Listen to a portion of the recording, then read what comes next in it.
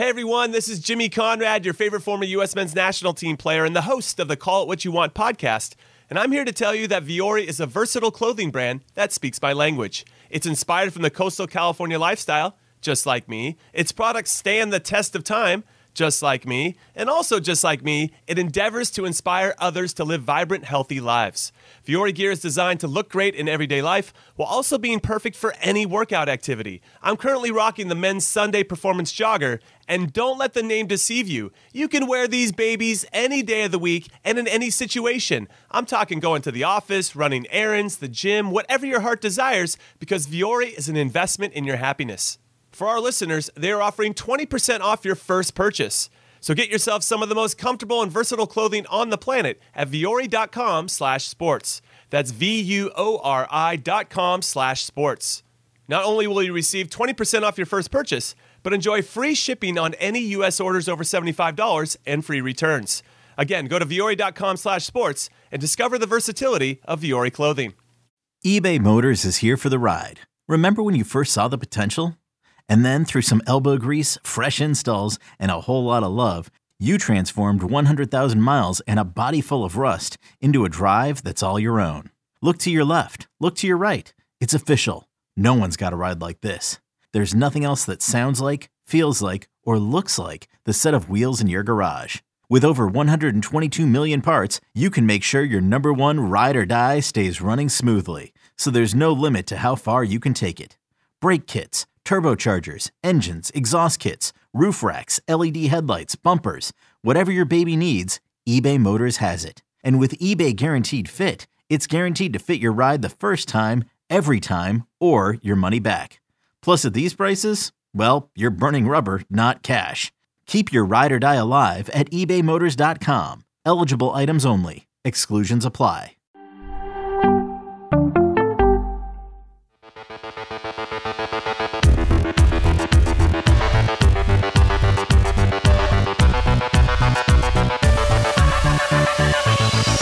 Welcome to Fantasy Football Today, DFS. My name is Sia Nishad. That right there is Mike McClure. We are recapping Week 3. We are going to take an early look at Week 4. Mike, how was your Week 3?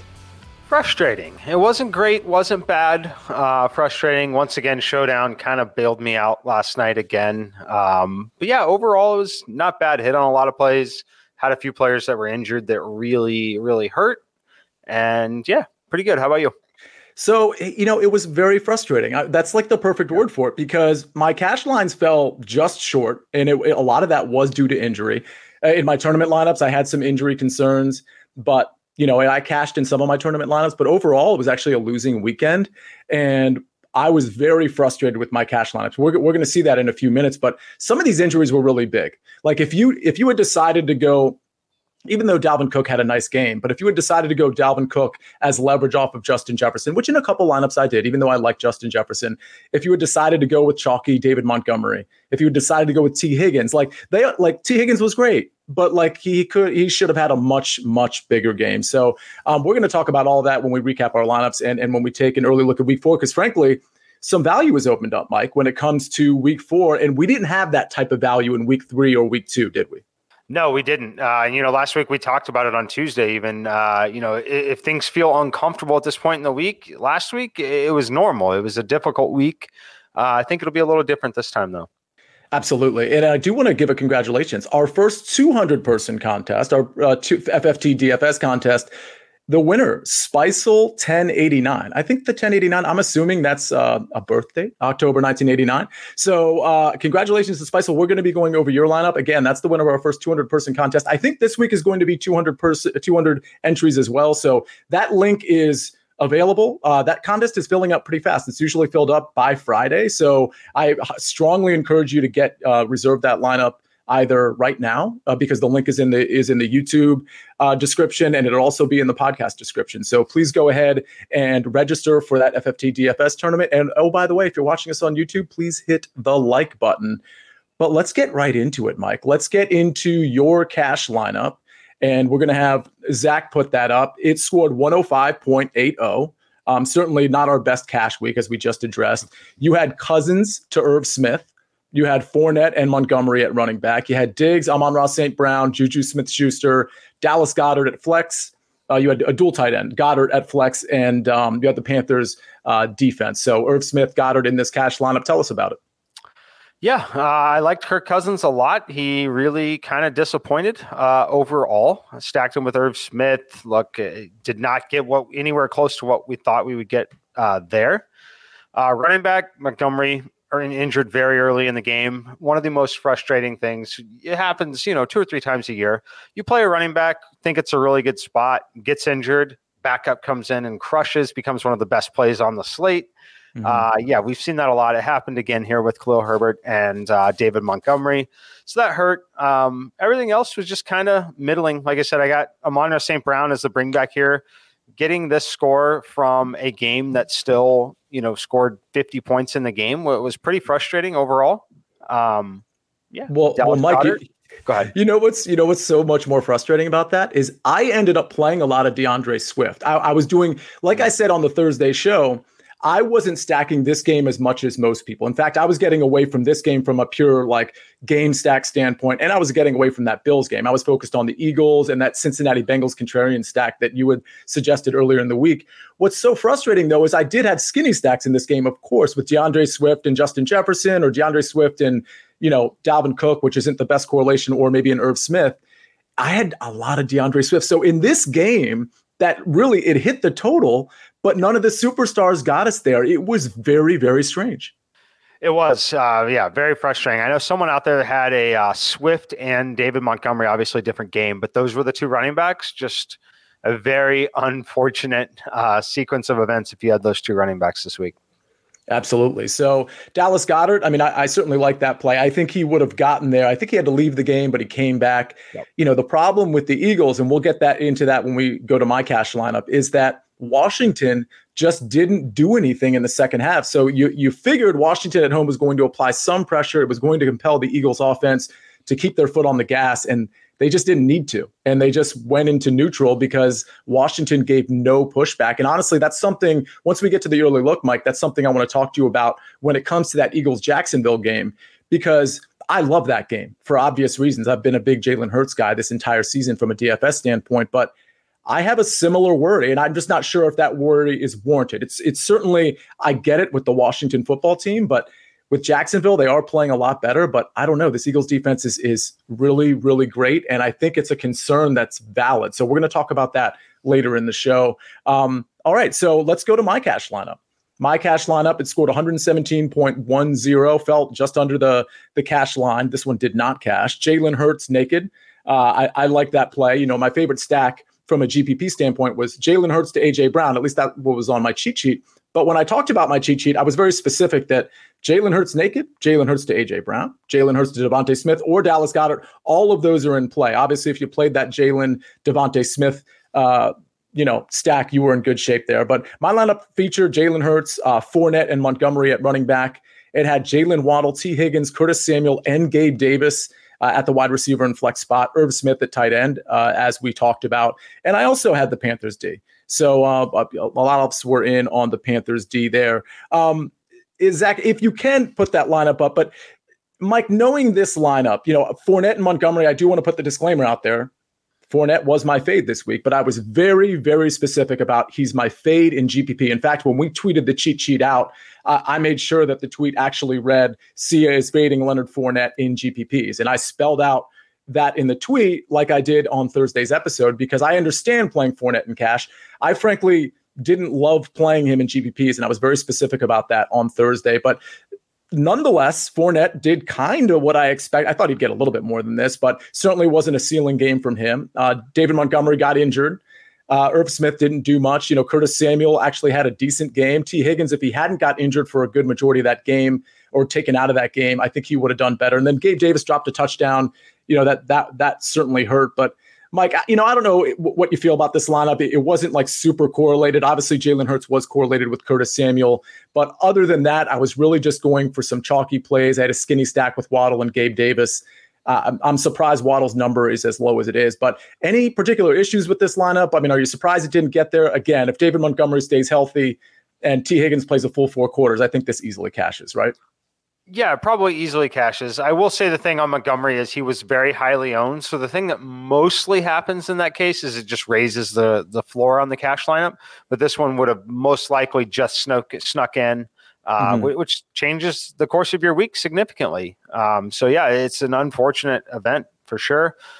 Gabe Davis, I liked him, especially knowing what kind of ownership he was looking at. I don't see any real glaring issues with the lineup. Panthers D, exactly where I was as well. Yeah, just unfortunate week, really. Just middling results across the board. Right. And certainly the Jalen Hurts play paid off. I genuinely think if Washington had applied even a little bit of pressure, like any sort of points in the third quarter, a field goal, a touchdown, anything, I think Jalen would have gone for 40 in DraftKings. So that's unfortunate. Let's get to some lineups that cashed. We cashed in our GPPs. We did well there. It was just our cash lines that fell a little short. But Mike, your GPP, it scored a 139.48. You had Derek Carr to Devontae Adams. You talked about how you were going right back to Devontae Adams. But here's the thing. Devontae, not so much. But we did talk about Mac Hollins, probably not as much as we should have, frankly. But Mac Hollins was amazing. So Derek Carr, Devontae Adams, Mac Hollins in your GPP lineup. David Montgomery and Dameon Pierce, absolutely get that from a value standpoint. Dameon Pierce only being 5,000. He had a good game, as expected. He didn't have a pass catching role, but he got in the end zone and he was pretty efficient with his runs. Jamar Chase and Stephon Diggs as his other wide receivers, and Irv Smith at tight end. Man, the one thing, and I saw you shaking your head, I am really surprised Jamar Chase didn't get there in this game. What are your comments to this, to your GPP lineup? Look, this lineup was unfortunate. It won. I did quite well with this lineup. But Montgomery's injury, brutal. Definitely hurt this one in tournaments for sure. And then the combination of Stephon Diggs, Jamar Chase, and Devontae Adams essentially racking up what would have been a Tyreek Hill game from last week with the combination of the three of them. And then you got Mac Hollins in there. So, look, I love the lineup. Double stack Carr, Hollins, Adams. We basically got what we should have got from those three. It just didn't come in the form of where we thought it would come from. But yeah, Jamar Chase, super frustrating. Irv Smith, very frustrating. I played him in essentially every lineup here. I thought it was a very obvious value. He was okay. I was expecting 5 catches, 50 yards, and hopeful, obviously always hopeful for a touchdown. But this is a lineup looking back that while it scored 140, it had 200-point potential in my, I guess, biased opinion.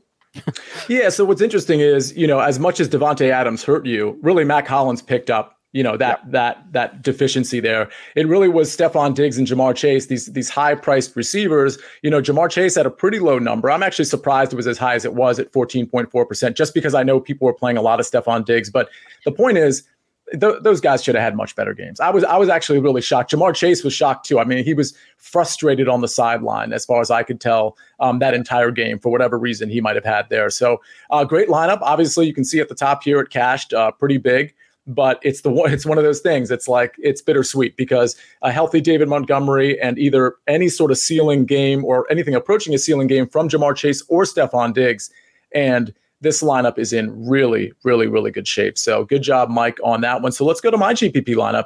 A few less points than yours. Yours was 139. Mine was 131.30. It did make the cash.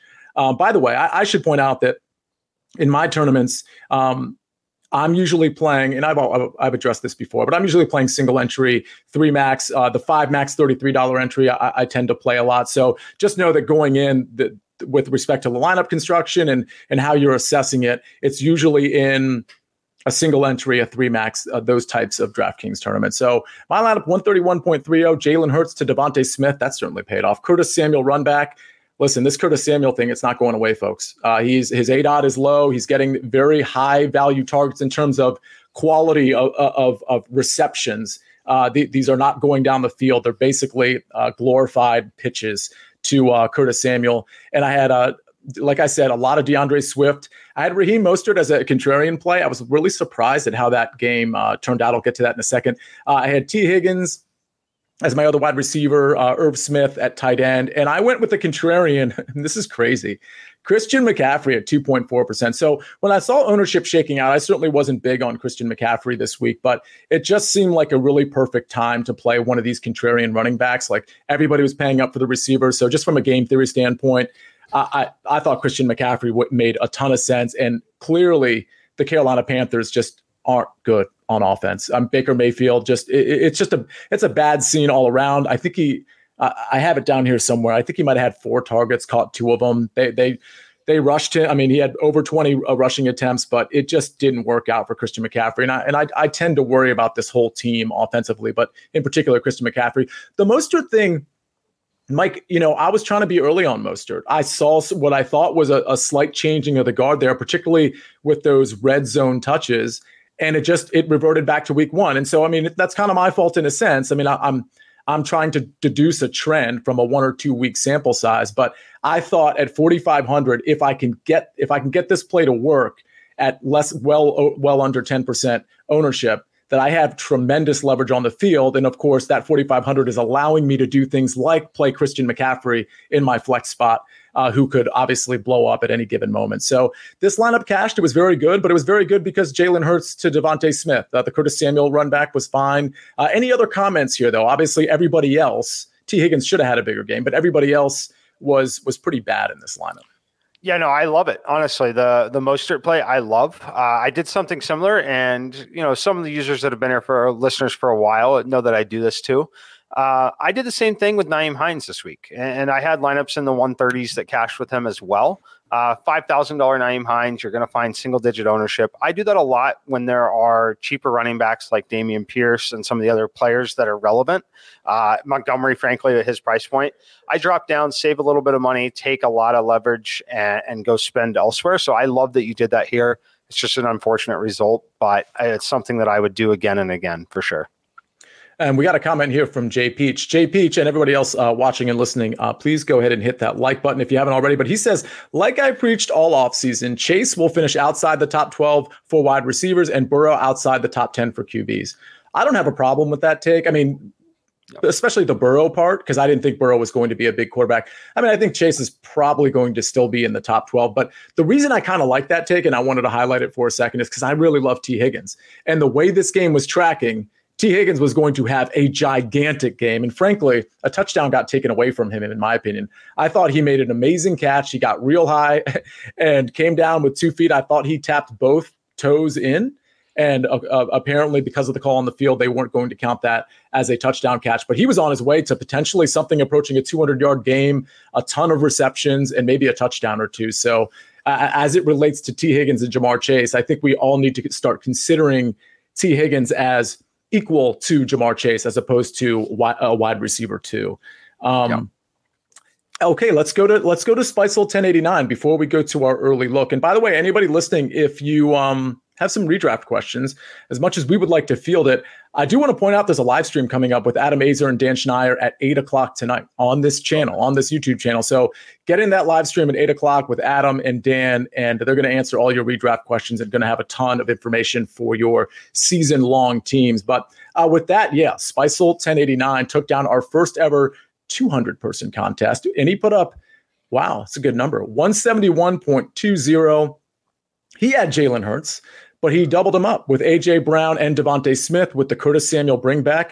That looks familiar. James Robinson and Dameon Pierce at running back. I think Robinson is clearly like the key to this lineup winning, obviously. He was owned at 2.5%. Stephon Diggs was his other receiver. Juwan Johnson at tight end. Goose egg, but no big deal. It allowed him to do certain things with his lineup that ended up working out. And then he went with the Eagles defense, which made a lot of sense against Washington, knowing that they were probably going to abuse that offensive line. So, Mike, any thoughts on this lineup from Spiceable 1089? I like the lineup a lot. The Robinson play was very interesting, but actually very sharp in hindsight. And the other fun fact about this is the second, we've had 3 tournaments so far, the second time this year where someone has taken down first place with a 0 in their lineup at the tight end position. Shows you do not have to be perfect in these single entry, smaller field tournaments like this. You do not have to be perfect. You have to be right on the basically 3 to 4 players, almost always having the defense. The defense is typically going to be key. Here it was. I thought it was going to ultimately be the Panthers, which is what you and I played a bunch of. Love this play on the Eagles. It's a very unconventional play, but it's one that I made a few times in the past where I would essentially stack up a team to just absolutely dominate, which would be quarterback, get 2 touchdowns, whether or from the wide receivers there, and then play the defense. And that's what they did. Great lineup.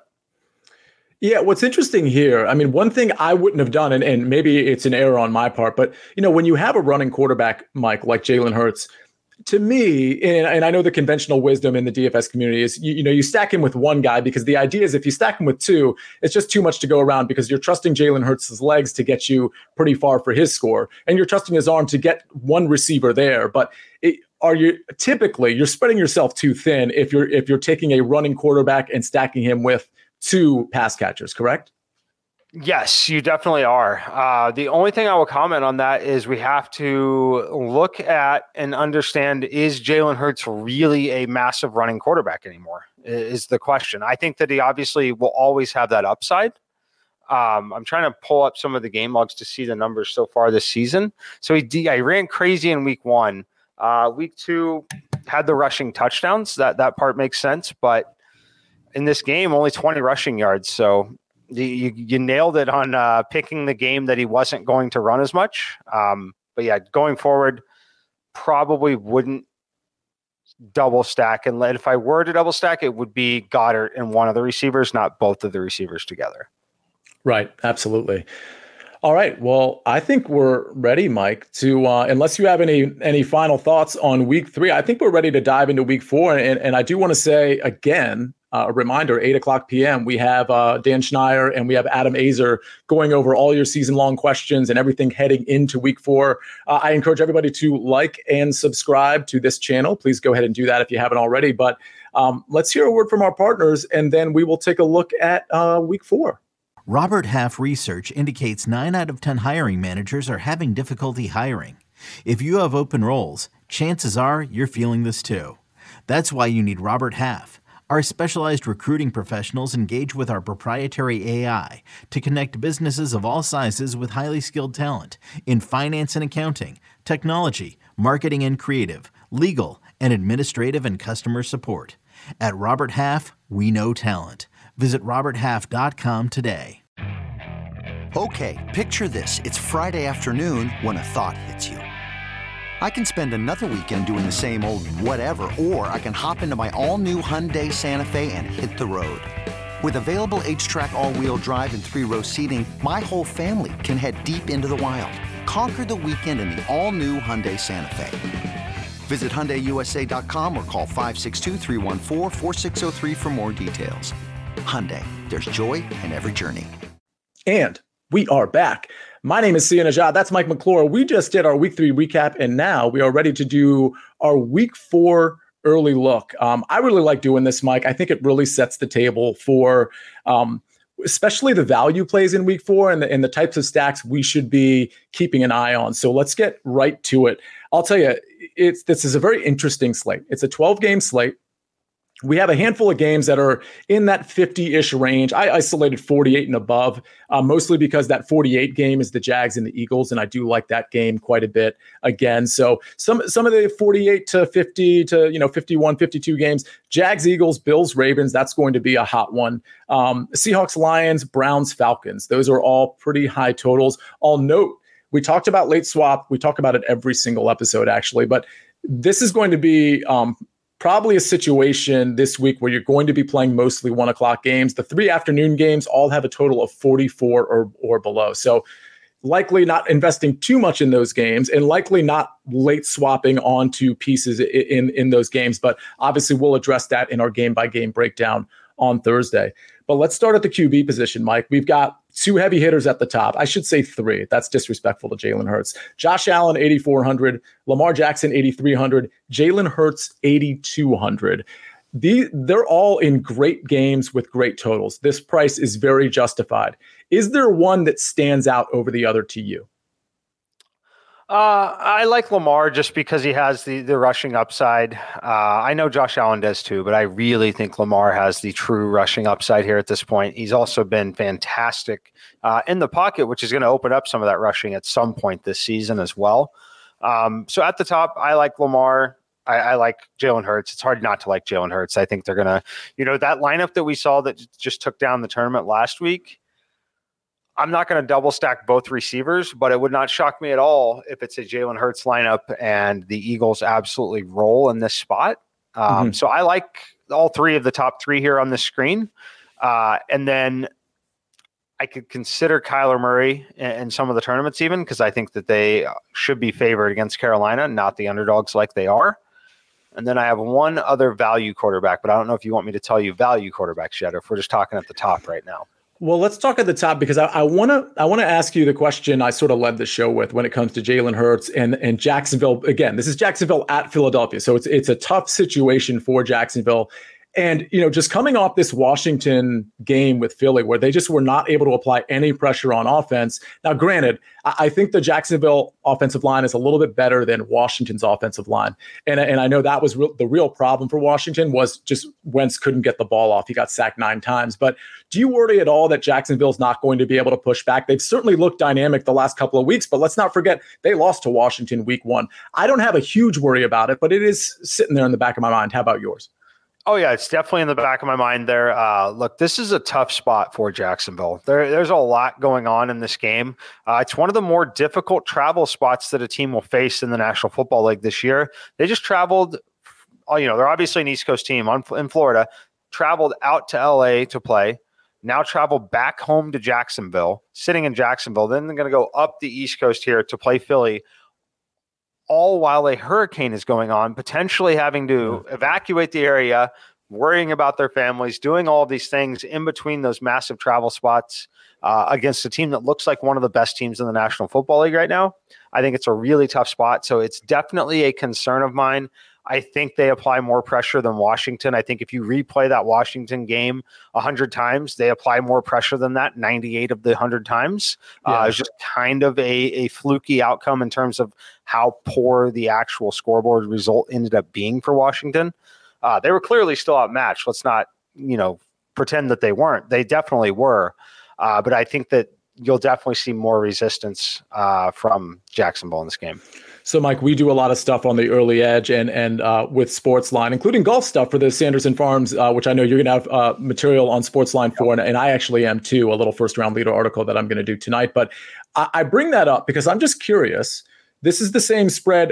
Washington was a 6.5-point dog against Philly, and Jacksonville's a 6.5-point dog against Philly. Because of the spot that Jacksonville is in, especially coming off that impressive win, do you have a lean either way? I know it's early in the week, but I kind of like the Eagles here, and I certainly like them in a money line parlay as well. Yeah, I love the Eagles here. I just wrapped the early edge mega preview, an hour ago, and we talked about this game extensively. Our good pal RJ White is on Philly -6.5. I have Philly in three different teasers, bringing them down to -0.5. So essentially on the money line in those teasers as well. I love them in this spot. And I made the claim that, I run simulations. My simulation number is 8.5. And I would argue that it could be closer to 9.5. But my claim that I made, Justin Herbert played in the last game and they beat Justin Herbert. Justin Herbert's clearly not healthy. If that game had been against Chase Daniel, this number would still be north of 7. But because Justin Herbert was on the field, this thing is sitting at 6.5 where it is. It's Eagles or nothing here in this game for sure. Absolutely. And I've said it once, I'll say it again. Please be a subscriber to Sportsline. It's just such great material. And obviously make sure you subscribe to the Early Edge as well. That's a daily show. It's a few shows per day. They talk about bets every single day and props and things of that nature. I do a prop show on Fridays with them. It's great material. So make sure you're subscribed to the Early Edge. Okay, so I got a couple value quarterbacks. Maybe this is one of them. The 6K range, it just didn't really impress me too much. So we can go over some of the quarterbacks in that 6K range on the Thursday game-by-game breakdown. But Jared Goff at 5,900 and Marcus Mariota at 5,600 were two guys that I had my eye on. I'll tell you, I played the afternoon slate a decent amount last week. and Mariota was the guy I was jamming into those few lineups. So either of those guys jump out to you, and if not, who is your value? Yeah, they jump out to me. Jared Goff for sure at 59, but my real value is Geno Smith. I'm going to play Geno Smith this week. $5,400 Geno Smith on the road at Detroit.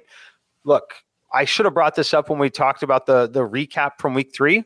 One thing we learned in week 3 is the Lions are still the Lions in late game situations. They cough up a ton of yards, a ton of points.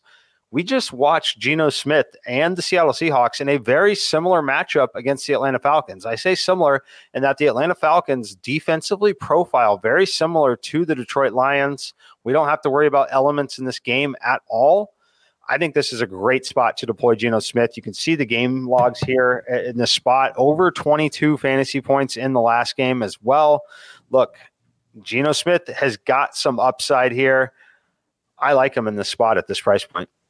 And correct me if I'm wrong, as I scan the lines here, that total is a lot higher than people think. What is that at 49?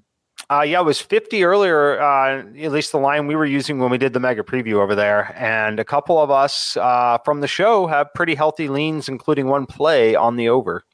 Yeah, actually, I'll tell you, maybe you move the line, or at least you move the juice, because the total is 50 currently. I'm looking at DraftKings right now, and it's minus 115.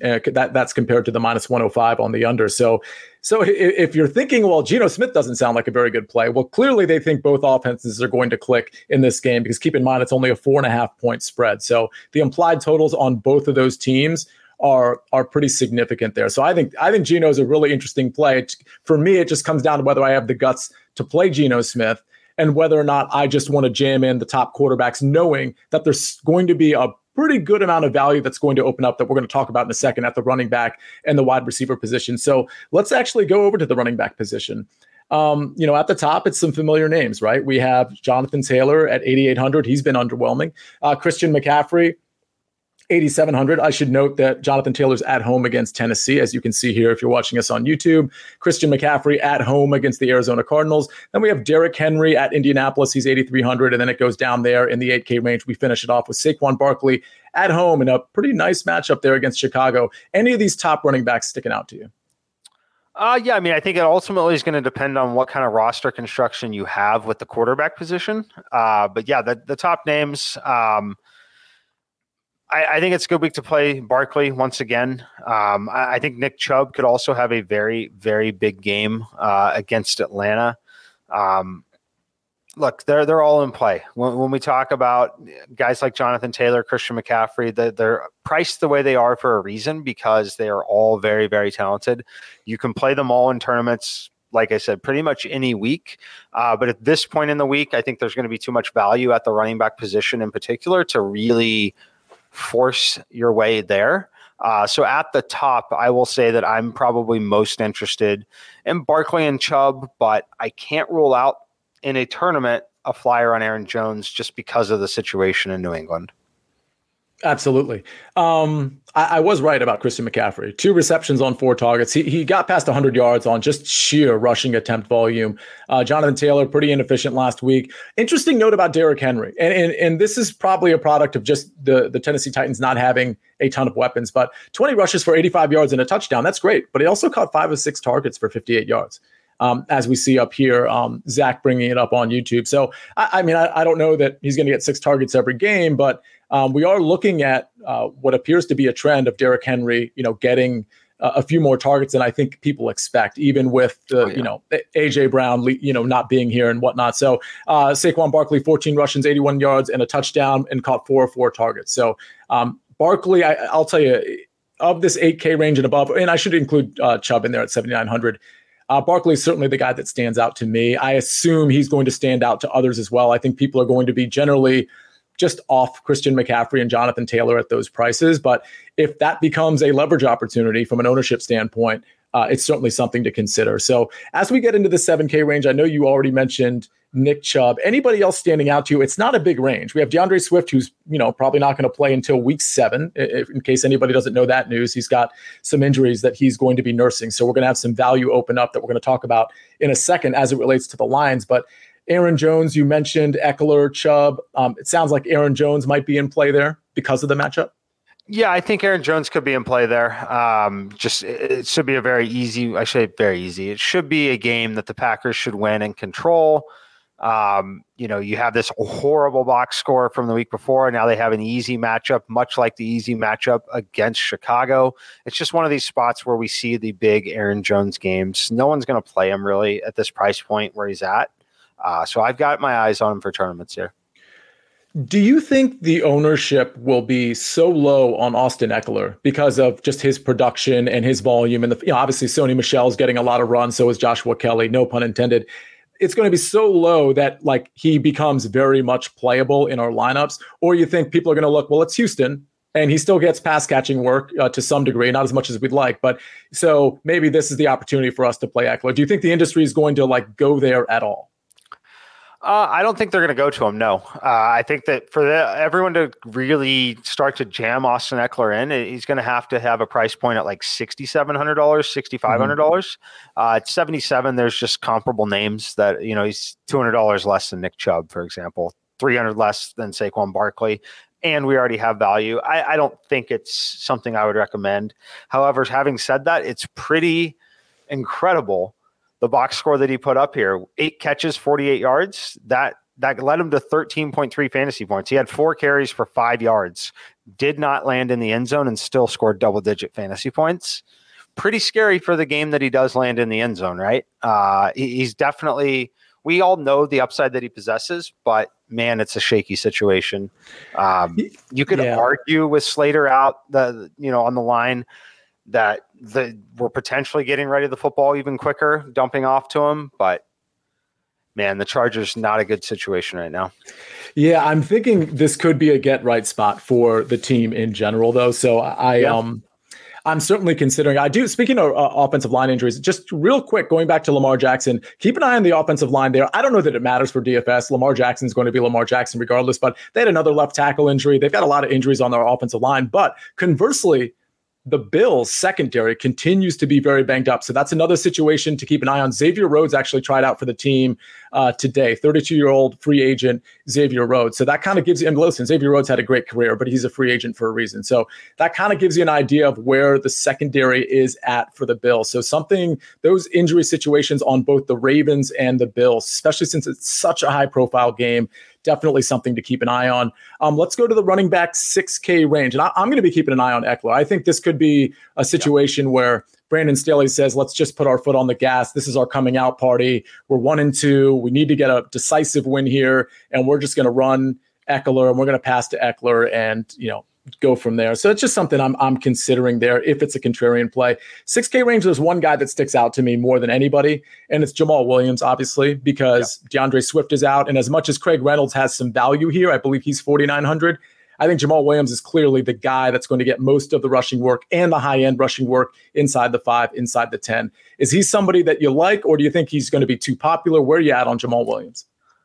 Well, first of all, he's going to be incredibly popular, assuming Swift gets ruled out. We expect Swift to sit. I think that's kind of pretty clear here.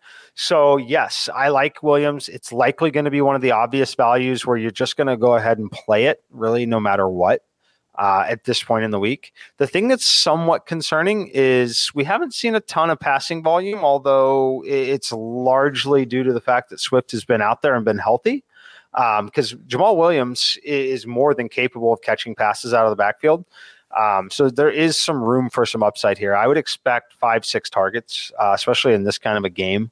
So I do like Jamal Williams. I think he's probably pushing the highest owned player on the slate ownership levels, but for good reason. If he is that somebody you're just going to avoid in GPPs, or you're happy to accept the value there? I will mostly be accepting the value there. Right. As again, we're talking about this on Tuesday, which is very, very, very early in the week for me. Fair enough. Anybody else before we get to the 5K range? Anybody else in the 6K range that's jumping out to you? In the 6K range, there's always one guy. I mention him quite often, probably more than anyone really should, and it's Najee Harris. I knew it. He has the ability to rack up 13 to 15 fantasy points. pretty consistently. And that's with totals that, he hasn't run for more than 60 yards yet. And I'm not saying that he will. He may not be the guy that rushes for 100 yards even once in a season anymore. We don't know that necessarily in this offense. Home game against the Jets, price point, no one's really going to play him. Mm-hmm. I think he's got 20 plus fantasy point upside in this matchup. Yeah, I like that play. Okay, so 5K range. Anybody sticking out to you? Some of the guys that I think are going to be very popular, with David Montgomery likely being out of this game, is Khalil Herbert, who, oh, by the way, when Montgomery went out, he rushed 20 times for 157 yards and 2 touchdowns. By the way, that was only on 38 snaps. I mean, you just can't get more efficient than that. And I think most people thought Khalil Herbert was probably the more talented back than David Montgomery at this point. And here he is showing us, and he's only 5,700, and they're playing at the New York Giants, which, New York Giants looked okay, so far this year, but certainly seems like an okay matchup for Khalil Herbert. Breece Hall, I think, is interesting, but I don't think I want to play that game trying to decide Michael Carter and Breece Hall. Dameon Pierce at 5,600 looks like some value there. Any of those guys that you like, or anybody in the 5K range that you like? Yeah, Dameon Pierce, definitely someone you have to be considering. Khalil Herbert, we need more information, but certainly on the radar. Travis Etienne, somewhat interesting. Not typically what you would recommend on a bring back with an Eagles stack. You're not typically bringing it back with a running back. However, he's been relatively solid in the passing game so far. 3 targets, been pretty efficient with it. Also, what I like about it is when we see 3 targets, 3 receptions here from him, they're not 3 for 16. We're pushing 20 to 30 yards consistently now for 3 straight weeks. That shows me that, he's obviously done all of this without finding the end zone yet. It shows me that he's got 25 to 30 fantasy point upside on those certain weeks. This to me profiles as a week where we might see Trevor Lawrence dumping off to him out of necessity against this Eagles defense. So he's someone I'm keeping my eye on, only because I know the Eagles will be popular. And because the Eagles will be popular, I need to get a little different in some of the tournaments that I like to play. And bringing back with a running back against a team that we expect to dominate is certainly going to be different. And a running back that's not getting a lot of attention too, because James Robinson seems to be that guy that's getting attention. Yep. So I actually like the Travis Etienne play, and I like it as a bring back, as one of 2 bringbacks, because I think Etienne with a reasonably priced, like Zay Jones, for example, like Christian Kirk is an obvious answer there, but I think Zay Jones is in play. I wouldn't go the Marvin Jones route, but I think Zay Jones and Travis Etienne as a bringback on a Jalen Hurts and Devontae Smith stack is perfectly fine. Yep, definitely. Okay, so the 4K range that, I had located Craig Reynolds as potential value, 4,700 against Seattle. I mean, I think it's probably best, just if you're going to play a running back there, to go to Jamal Williams. Any interest in Craig Reynolds as sort of a pivot off of Williams, or are we just being too cute there? Yeah, I don't mind it. I really don't mind it. I think it's fine. If we see any sort of ownership level on it, though, I would recommend pivoting to someone like Nyheim Hines, or another guy that I'm going to give you that's also involved in the passing game. At least he was last week, which was their first competitive game of the week or the season. James Cook, Buffalo Bills, 4 targets, 5 receptions, 37 yards. Now they find themselves in a situation where they're kind of beat up after the last week. Another road game against a team that we expect to put up a lot of points. We could see James Cook on the field catching passes from Josh Allen again. I'm only recommending James Cook or Nyheim Hines in the event that Reynolds becomes somewhat popular, gaining any sort of traction around the industry. This is where I would look to pivot to some of these guys. Yeah, the thing about James Cook, and we're going to pivot to receivers in a second, but it's so hard to assess from that Dolphins game who was actually getting the volume that they should have gotten, and who was getting volume because the Bills were dropping like flies with cramps and things of that nature. I mean, what Miami does to their teams, or the visiting teams, it's not great. Like, they're in the shade the entire game. It's brutal heat down here. I live here. I should know. And on one side, you have the sun shining on the Buffalo Bills, or whoever the visiting team is. And, so they're on the sideline in the sun, and they're obviously playing in the sun. And then on the other side, you have the Dolphins in the shade. So, that was a very interesting game, with people just kind of have, like Stephon Diggs, among others, having to check out at certain times because of that. So I personally want to see a little bit more of again, we're talking the 4K range, but I want to see a little bit more trust in James Cook from this offense early early in games rather than late. So, but I definitely think that's a guy to keep an eye on, certainly a game breaker. But before we go to our wide receivers, there is a question in the chat that seemed to be DFS related from Joe of All Trades. If we could get that up, and I'll read it for those of you not watching, shame on you. But for those of you listening, this is what it says. It says, would like to get your thoughts on how different single entry GPP lineups need to be from ownership projections chalk for them to be competitive in various contest sizes. Example, Hundo, 1K, 5K, 10K, Millie. Well, it's a tough question to answer because it does still depend on the week. Some weeks you have to get very different. Some weeks you don't, because some weeks we have obvious free squares, right? When you have obvious free squares, that definitely changes things overall. For me, I don't think you have to get away from the chalk. I think you just need the overall uniqueness of the lineup to be there. So what I mean by that is you can still eat the chalk. You can still play all of the best plays. You're just taking a stand on 1 to 2 spots, whether it's a team defense and a tight end or a team defense and a wide receiver 2, 3, 4, whatever it may be. Being the only one on them, or one of, say, in a single entry contest, 3 people that have a player, is far more beneficial than taking your 25% owned guy that we know is a great play and forcing in a guy that's 10% owned that is very clearly not as good of a play, but 10% of the field also still has that player. I think that's something that a lot of players fall into, is getting a little too cute with ownership and getting off of the very clear best plays in an effort to reduce their ownership when, even thinking about the millionaire maker, right? Even if someone in that contest is 7% owned, 5% owned, that's a lot of entries that still have that same player that you do, right? Whereas in a single entry contest, you can go down and get someone that you literally might be the only one who has played them, right? So it's very, very different in those contests, but I would focus on just making sure your lineup is unique and not so much on lowering the ownership number. Fair enough. I like it. We have some questions too. We don't need to put them up, but from Nico and from Monir, these look like redraft questions, and they are especially good for Adam and Dan, who are going to be on here on this channel live at 8:00. So make sure you get those questions in there. Funny comment from Richie Smalls, 2320. Richie, thank you for tuning in. It says you've only been on here for a few minutes, which means you might not have hit the like button and subscribe to the channel yet. So if you haven't, please do those 2 things. Go ahead and review the podcast too, if you don't mind. Wherever you listen to your podcast, you can review it. Few minutes behind, and I'm shocked you guys didn't bring up the Doug Peterson revenge narrative.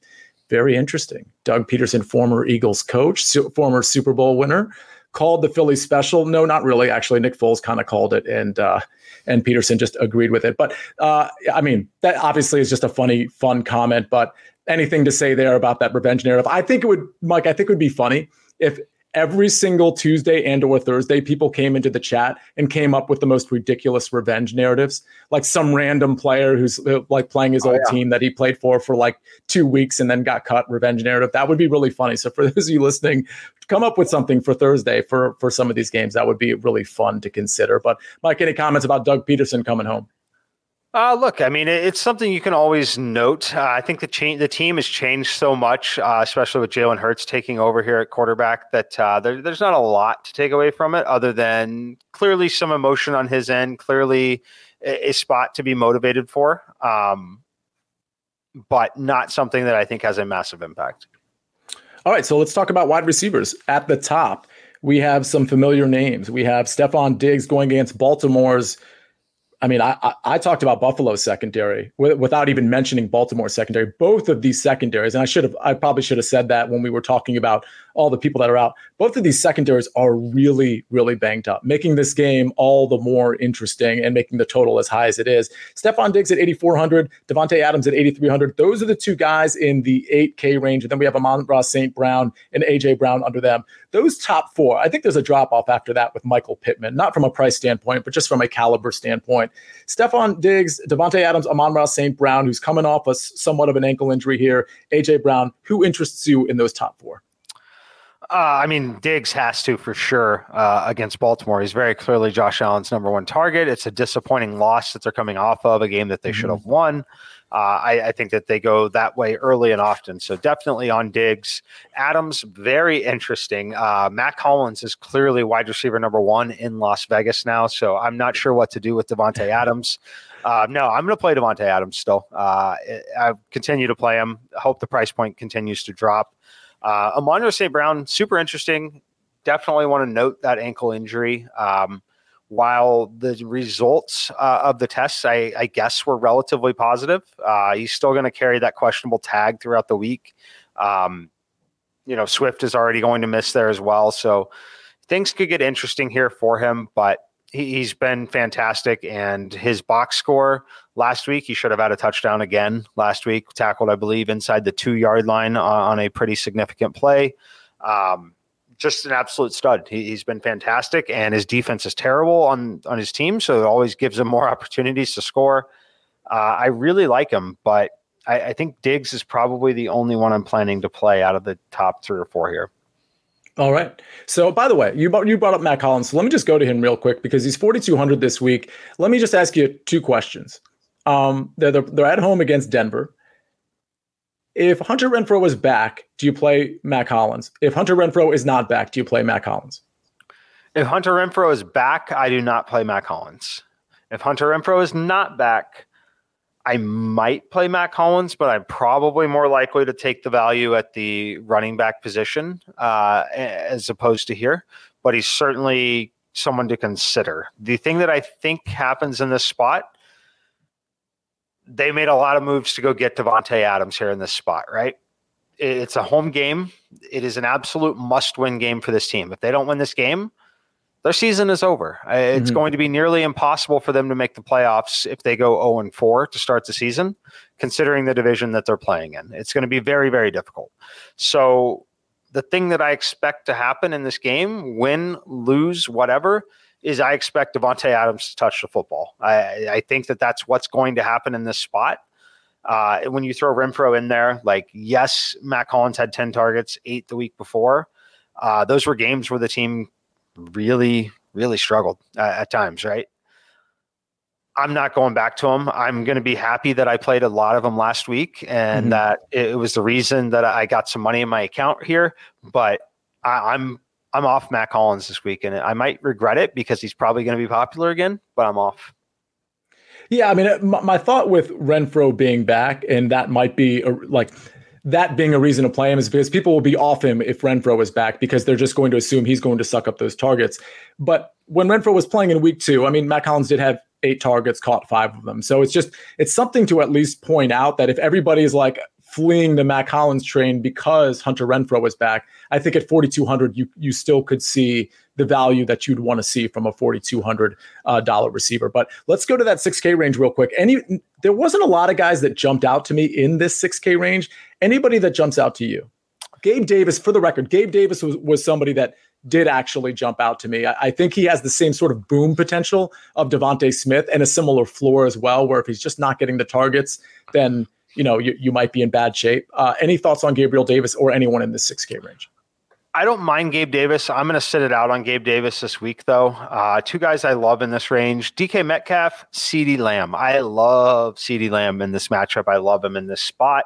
CeeDee Lamb has double-digit targets in every single game.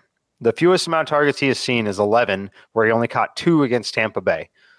He's going to have double-digit targets once again in this game. His box score from last night, while it looks pretty good at 22.7, should be north of 30 easily, as he dropped a very easy long touchdown, would have been 60-yard play. CeeDee Lamb is far too cheap for his role in this offense. Cooper Rush has proven that he is not the average backup quarterback in this league. I like him in this spot. So, and then dropping down a little bit before, he's 5,900, so he's not quite in the 6K range. It's Tyler Lockett. Same thing here. Like CeeDee Lamb, double-digit targets pretty consistently here. Yes, Geno Smith is the one throwing them.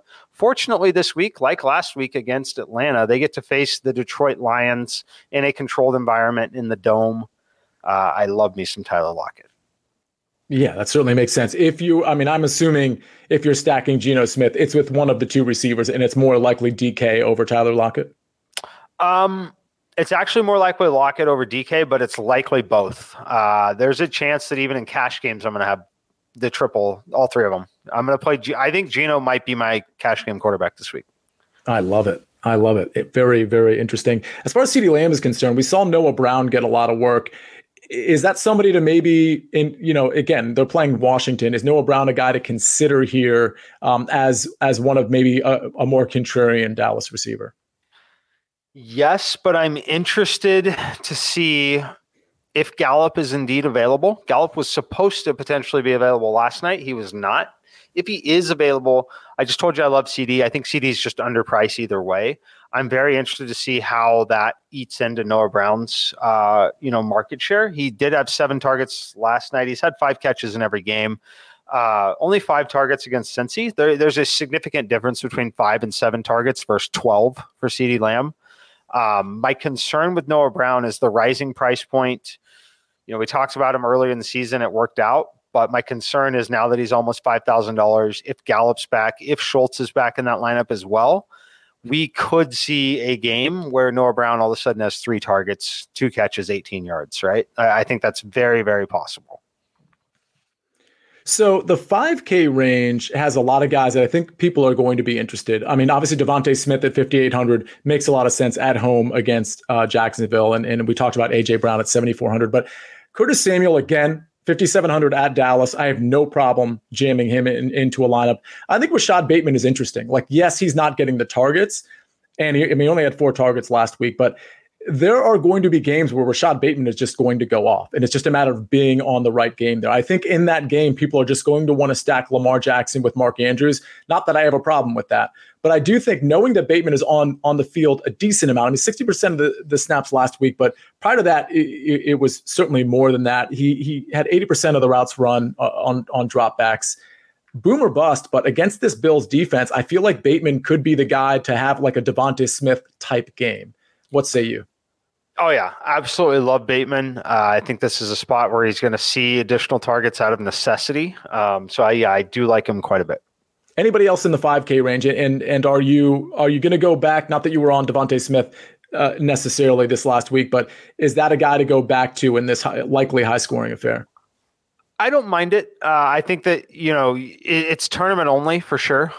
He's going to be extremely volatile from week to week, in my opinion, just because of the rushing upside that Jalen possesses, the desire to throw to A.J. Brown, and then Dallas Goedert being available there. I think that we're going to see some extreme variance week to week from Devontae. So tournament only category for me. Other play that I could consider getting to would be Brandon Cooks, 5,800 for Houston against the Chargers. The Chargers are kind of a mess here. This game could ultimately be incredibly competitive. Horrible box score. But one thing that's not horrible about this box score is the number of targets, right? 12, 10, 7. Yes, you could say it's trending down. It's trending down because they played Chicago. The game is slower. There's a lot more rushing in the game. Not terribly worried about that. I think it could be an interesting time to jump aboard here, considering he hasn't scored a touchdown yet, but has seen quite a few targets. Speaking of targets, once we get to the 4K range, which we'll do right now, Romeo Doubs, 8 targets, played 90% of the snaps, 73 yards and a touchdown. He's only 4,500. Zay Jones, who I really like, at 4,200, playing at Philadelphia. For the record, he caught 10 of 11 for 85 yards and 1 touchdown last week. And then, of course, we mentioned Matt Collins. We'll have to wait for the Renfro news on that. But are Doubs or Zay Jones on your radar? And regardless, anybody else in the 4K that's jumping out to you here on a Tuesday? Yeah, so I'll start with Zay Jones. Zay Jones definitely on the radar. Doubs, not so much, just because of the opponent. I think it won't be necessary. I think you're kind of flirting with disaster there, depending on what you play him, where you play him. But I do like Zay Jones. I do like Marvin Jones as well. Either of those guys, both 4,200, 4,300, similar, obviously, situation here. I think that they are definitely in play. They're very cheap bringbacks for the Philly stacks, or to round out lineups with skinny stacks, depending on if you're playing more Baltimore and Buffalo. So Marvin and Zay Jones both going to be in the player pool. Love it. And Jay Peach, you say Swift will be out, St. Brown in, Montgomery will be out. We totally agree. I mean, we're going to wait for official word on that because it's only a Tuesday. But I absolutely agree with those three status reports coming from you. And Eric, Fournette as my RB3, trade him for CD. Ask Adam and ask Dan. They're going to be on the live stream at 8 o'clock on this very YouTube channel. So I probably wouldn't do that. I'd probably hang on to Fournette, but certainly could ask them. That'll be a fun live stream. All right, let's touch on tight ends real quick before we get out of here, Mike. At the top, well, again, familiar names. Mark Andrews, who should have a huge game against Buffalo. Baltimore is at home. He's 7,100. He certainly interests me, but he's really the only guy at the top. And when I say at the top, like the top 3 or 4 priced tight ends, he's the only guy that really interests me here. Do you like Mark Andrews this week? I suspect you do. And what other tight ends are you looking at? Yeah, I like Mark Andrews a lot. He's looking a lot like a Travis Kelce. Lamar to Andrews is looking a lot like the Mahomes to Kelce of old. I think this is something that you can roster every week for the most part. I expect, again, double-digit targets for Mark Andrews. They're going to force the ball to him. He's had some pretty good touchdown variance in the last 2 weeks, scoring 3 touchdowns. That's certainly helped the box score. But he's playing like an $8,000 player. Looking at the box scores, 28.9, 28.7, like there's a lot of $8,300 wide receivers that you'd be pretty happy if you could find that box score from them, in hindsight. So I do like Mark Andrews. I think that if I'm playing him, it's going to be what I do a lot in cash games is he's treated as a wide receiver or flex play, and I'm probably playing another cheap tight end with him to make it work. Absolutely love that. Anybody in the low range? I mean, Goddard's there at 4,500. He did leave the game, but came back in. Tyler Conklin, you do have a quarterback switch with the Jets, so I don't know that I want to lean on his targets. He's been really targeted at a level I don't think anybody thought, and he caught 8 of 8 targets for 84 yards last week. Evan Ingram at 3,400. He only had 1 reception on 3 targets, but I think week to week he could have some spike games, and certainly against Philly, he's a guy to at least consider at 3,400. But any of those cheap, because you just mentioned Mark Andrews maybe in the flex spot with a cheap tight end. Any cheap tight ends that are jumping out to you today? He's someone I don't play often. I definitely play him less than the field does. But TJ Hawkinson is on my radar this week. And that's largely due to the fact that I'm playing Geno Smith and his pass catchers. With Swift out and Amon-Ra St. Brown, while I do believe he will ultimately play, he is a little banged up and could leave the game at any time. I think that we could see a little additional work for Hawkinson in the passing game here. So because of the just general roster construction, this actually profiles as a week where I will end up playing him when I typically don't when the field does. All right. I don't mind that play at all, especially under those circumstances that you set out. So that's our early look. I mean, I'll just point out from a defense standpoint, we usually don't cover defenses on the early look. We'll just cover them on the game-by-game preview, which is coming at you Thursday, by the way, at 5 o'clock Eastern Standard Time. That'll be a live show just like this one. But, the Packers at 4,100 is interesting. They're the top defense from a price standpoint, and it's certainly a good matchup going up against Brian Hoyer as the backup for Mac Jones. Mac Jones will probably be out a while. People don't pay up for defenses, but because we have some value on this slate, I think it's certainly a week to potentially be contrarian and pay for that high price defense. I'm not saying I'm going to put the Packers in all my lineups, but there's certainly going to be in a few. And I'm just going to find that value at the running back and the wide receiver, potentially the tight end position, maybe even at the quarterback position in those like Geno Smith or Jared Goff lineups. So I think the Packers are actually in play, whereas I normally wouldn't be looking at the top price defense. The Cowboys, 3,500 at home against Washington. We saw how the Cowboys just absolutely terrorized Daniel Jones and that offensive line. I don't see Carson Wentz, coming off 9 sacks, having a good time in Dallas against that Cowboys defense. Giants 3,100 home versus the Chicago Bears. Don't mind that one. And of course, the Detroit Lions 2,800 home against Seattle. Now, Mike would say that's a really bad play. And now that I think about it, maybe I would just pay up for the Giants or the Cowboys in that situation. And maybe there's going to be some low end defenses in that 2,500 range. But first look, there aren't a lot of great discount defenses. Now, there's a lot of variance with defenses, so that doesn't mean you can't play a $2,500 defense, but the matchups don't seem to be favorable in that sort of 2,300 because that's the bottom price to like 2,900 range. So something to keep in mind. But Mike, any final thoughts going into our Thursday game by game preview? No, other than it's going to be a week. We got to continue to watch injury reports, but that's true every week, really, for the rest of the season now at this point. And don't be afraid to play players who you think are bad players when they're in great spots. Absolutely. That's really great advice. Don't blacklist players, because players have good matchups and then all of a sudden they're good. So I love that. Again, at 8:00 in just 30 minutes, we're going to have Adam Azer and Dan Schneier doing their thing, their redraft show, answering your questions. So make sure you tune in or stay tuned for that. But that's our show. That's our early look. That's our week 3 recap. And we'll see you on Thursday on Fantasy Football Today DFS at 5:00 live for our game by game preview. Until then, we'll see you next time.